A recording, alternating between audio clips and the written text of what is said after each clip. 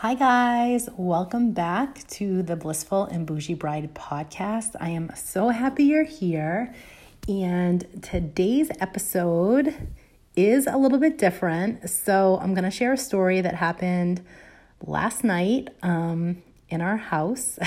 So we had a bat in our bedroom last night, and it finally got out of the bedroom after a while. It was flying around in circles, and it finally went through the window, flew out the window, and we literally cleared out all of the furniture except for our bed and bureau. We took down the curtains. I mopped the floor today, changed out everything. And I was telling my husband that the bat symbolizes rebirth, and right now we are in Virgo season. So I was explaining to him that there's no better time than right now to do this deep clean and to do this reorganization of our room, because that is what Virgo season is all about.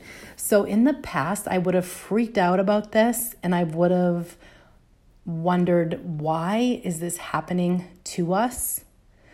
But over the years, I have realized that the universe always has your back, in that you're using this experience for our good.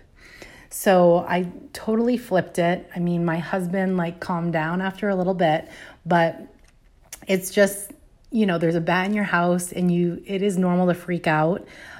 But I just wanted to share this because always remember that everything is always happening for you and not to you. And this can go with any part of your life, whether that be your job and your career, whether that be your relationships, what's happening right now with weddings, whatever it is, just always know that the universe has your back. There is an even better plan that is happening.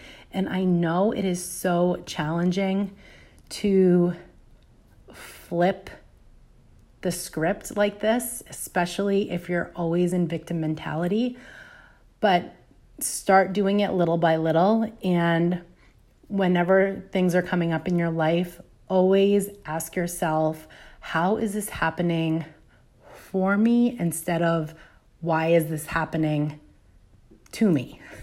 And it's just a little shift in perspective that can change your entire experience. So I am so excited to go to bed tonight. Everything is cleared out. It's so clean.